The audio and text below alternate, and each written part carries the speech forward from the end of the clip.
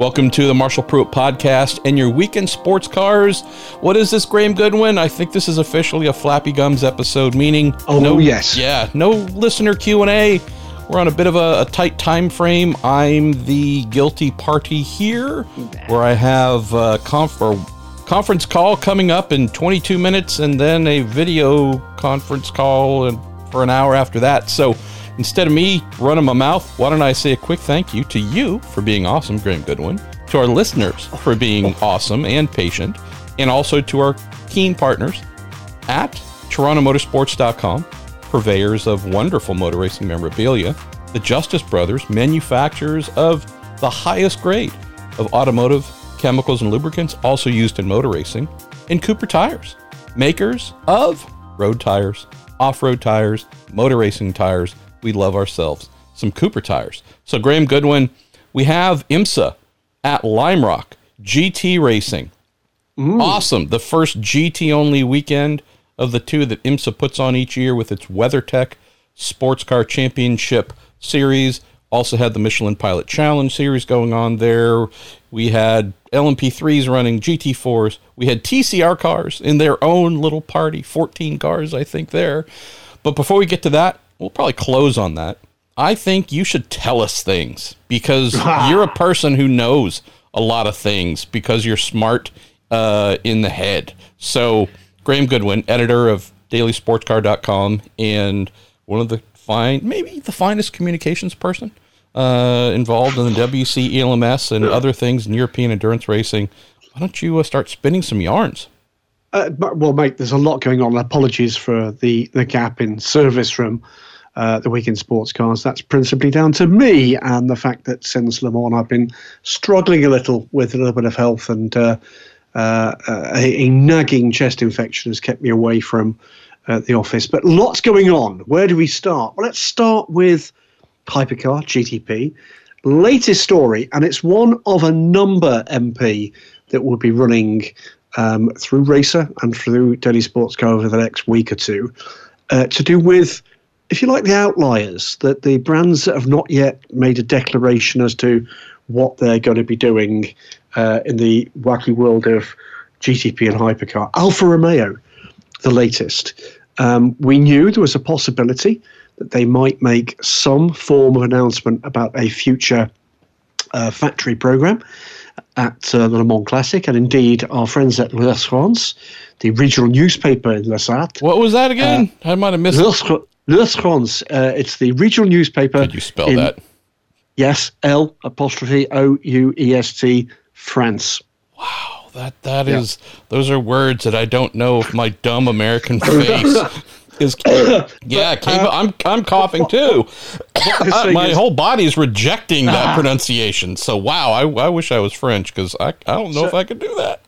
So pretty clear that they were expecting something. They managed to nail down the head of the Alfa Romeo brand, not literally, JP Imperato, and indeed has said, effectively what he says is they want to go with a high-profile championship. At the moment, they are title sponsors of the Sauber outfit. That deal is going away before Audi take over. That's with their factory program.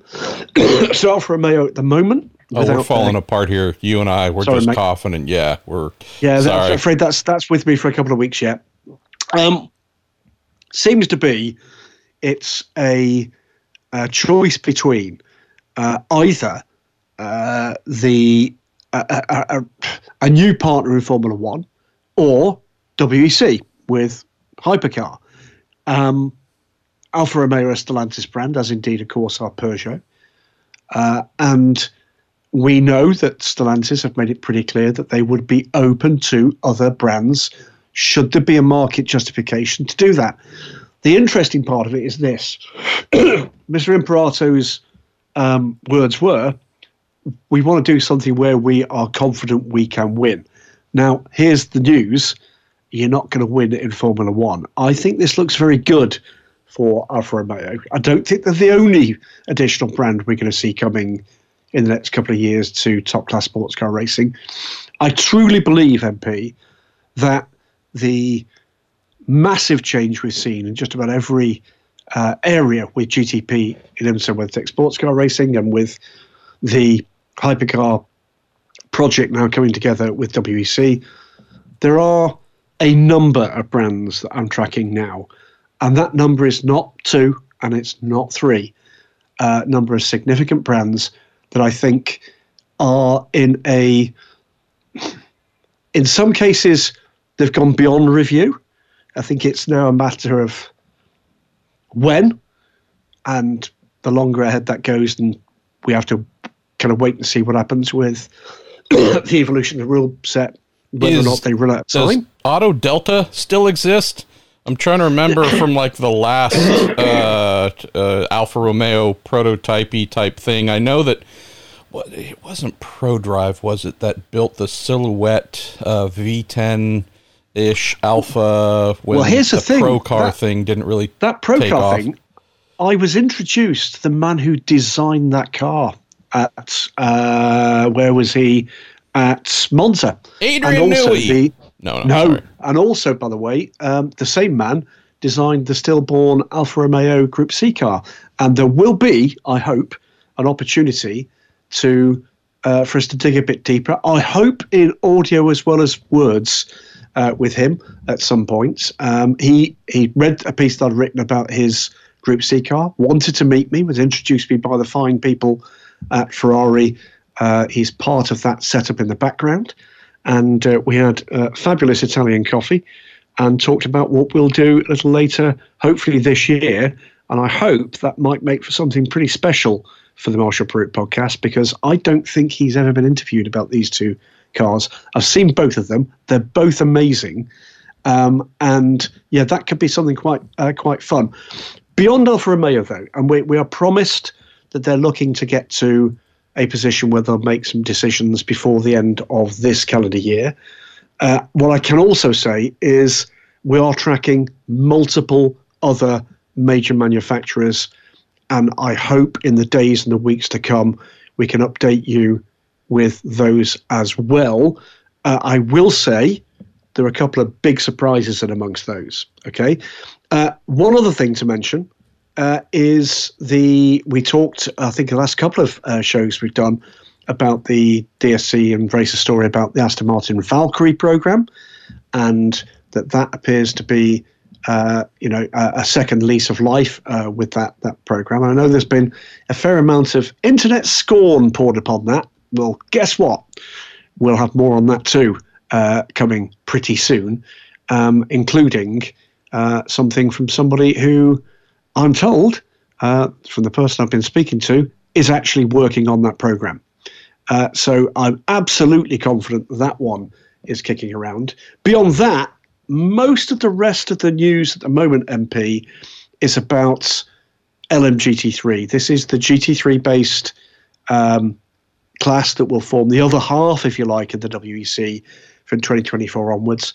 Couple of pieces of news to go with that. We've talked previously about the potential for a Lexus program with the existing RCF GT3, the car that Avia Vasser-Sullivan run in IMSA.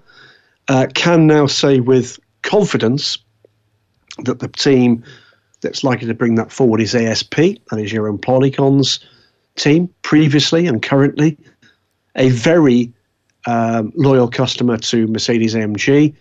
What that says about the prospects of AMG making the cuts for WEC, we'll wait and see.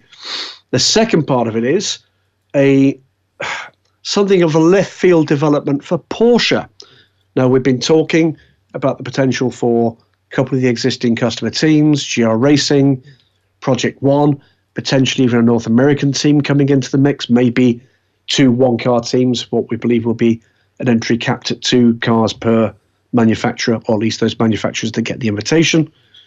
Well, guess what? There's a new sheriff in town, and it's Monza Racing. And I think Monza Racing will be getting the nod for Porsche. That's not going to get down well with a number of their customers. There are some other sizable surprises to come with LMGT3, and there's some other news to come as well about the future of both LMP3 and LMP2 in the coming several weeks and very few months, as the rule makers start to kind of catch up with what's been in the in tray for a little wee while. So very busy thus far on the news side. And as I say, I've been a bit poorly sick and therefore a little rather unable to play catch up with some of these stories. Getting better now.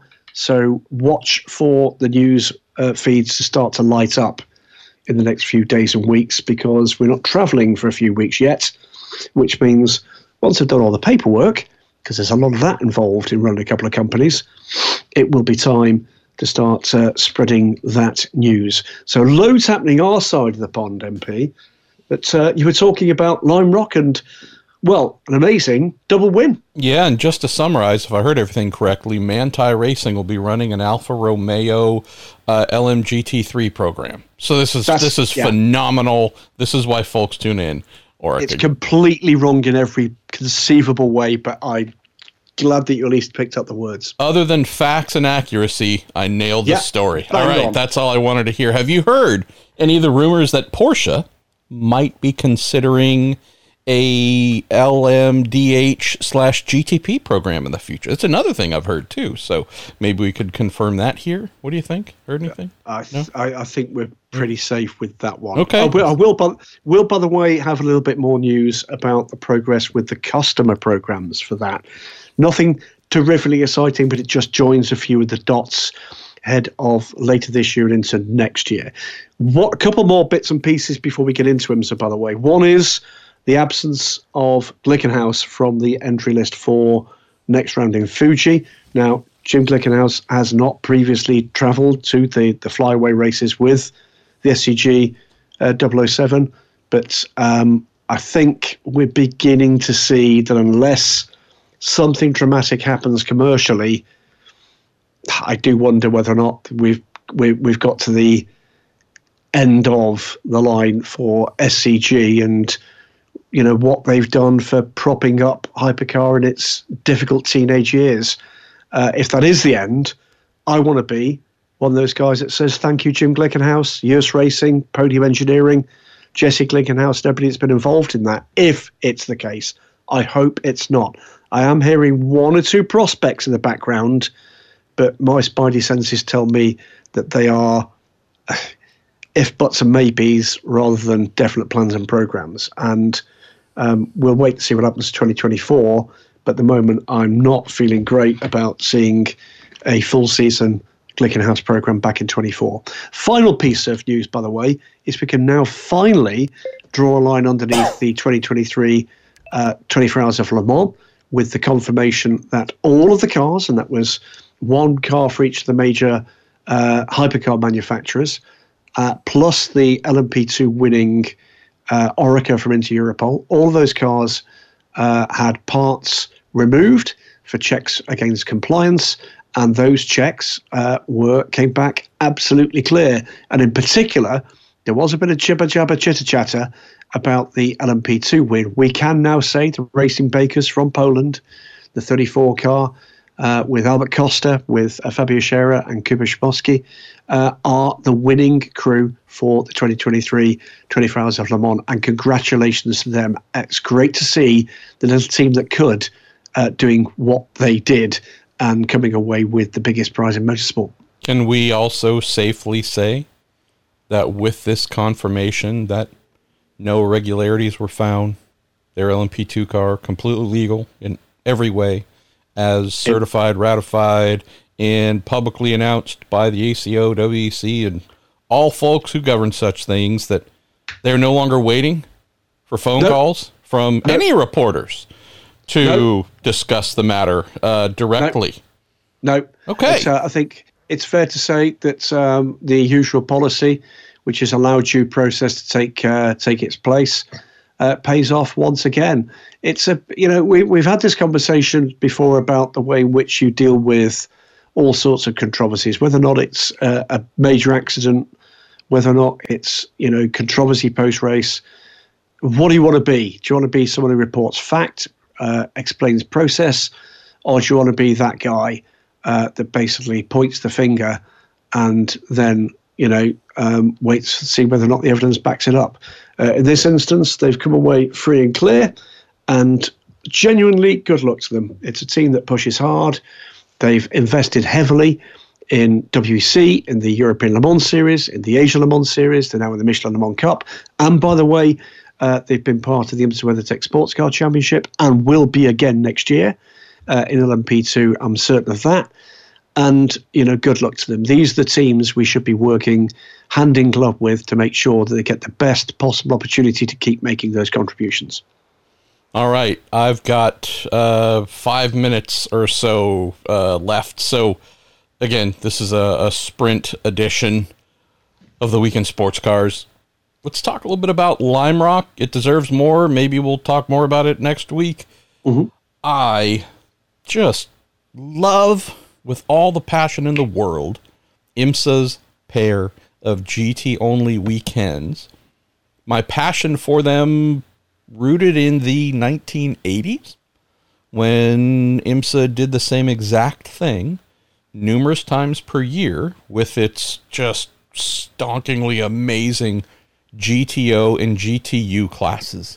And so there were many events where all four classes ran, GTP, GTP Lights, GTO, and GTU, but they also broke off and did quite a few GT-only events, and they were just amazing. And that has not changed. I loved the really healthy crowd. That was fantastic. Loved the variety of competition there. Tuned in and watched a decent amount as well over the weekend. Most of all, which you trailed, and let's close on this. Hey, Ian James, he's good at driving race cars. He might be better. Time might remember Ian James more fondly as an epic manager of teams, right? So this is a guy who, again, won everything. Fantastic. That's who we got to know him as. They did okay at Le Mans this year, I seem to recall. And hey, they just swept both GTD Pro and AM last weekend. Heart of Racing, Aston Martin. This is a really formidable thing they've created. I know I'm not giving you more than 2 or 3 minutes to talk about it, but share your appreciation for what this team has done, not over the last 15 years they've been around, but they're 3 years old, 4? It's a short-lived thing. It's a strange thing, isn't it? If you didn't know the structure behind it, the backing behind it, you'd wonder where the heck these guys have come from. But what I like about them is they don't shout about it. They crack on. They are massively competitive everywhere they turn up. They're in a BOP class at times. There are days when, the numbers are against them. But, to win both those classes in one of the older cars, let's not forget, in the field, is a massive achievement. We missed out on seeing them at Monza because of the clash with CTMP, I think, for IMSA, but they'll be back to complete the season, picking up the reins in Paul Dall'Anna's number 98 car. And I think we're going to see, again, what is not an eye-catching driver squad overperforming. That says a lot. I think we can expect great things from them moving forward. It's going to be there's all sorts of ways in which, 2024 and 2025 and beyond are going to be interesting. And if you're a smart follower of the sports, just look for the teams that are beginning to shine in, what are, in this era of balance of performance, in this area of specificity in LMP2 and LMP3, the teams that manage to shine through are the ones to keep an eye on because that's where the surprises are coming from. I love the fact that in the appreciation here for Heart of Racing, out of nowhere shots fired, and you managed to call Ross Gunn, Alex Riberas, who some announcers love to call Ribberass, which is highly amusing, Roman DeAngelis and Marco Sorensen ugly. Yeah. You just called them ugly. I mean, that's, wow. I'm telling you, Goodwin, the medication you're on. Powerful stuff. I think I expect a very angry Ross Gunn and his close friends and family to be at my door in moments after this has hit the internet. But what am I saying? I'll say that. I'll say that loud. I'll say it clear here. Ross Gunn. No, I can't say it because it's not true. better than average looking. Jesus. Better than average looking. I mean, look, they let a ginger win, first of all. So, Roman, we're just, that's a very fortunate thing. A ginger Canadian, like, wow, that's unicorn status. But yeah, really good team, really good results.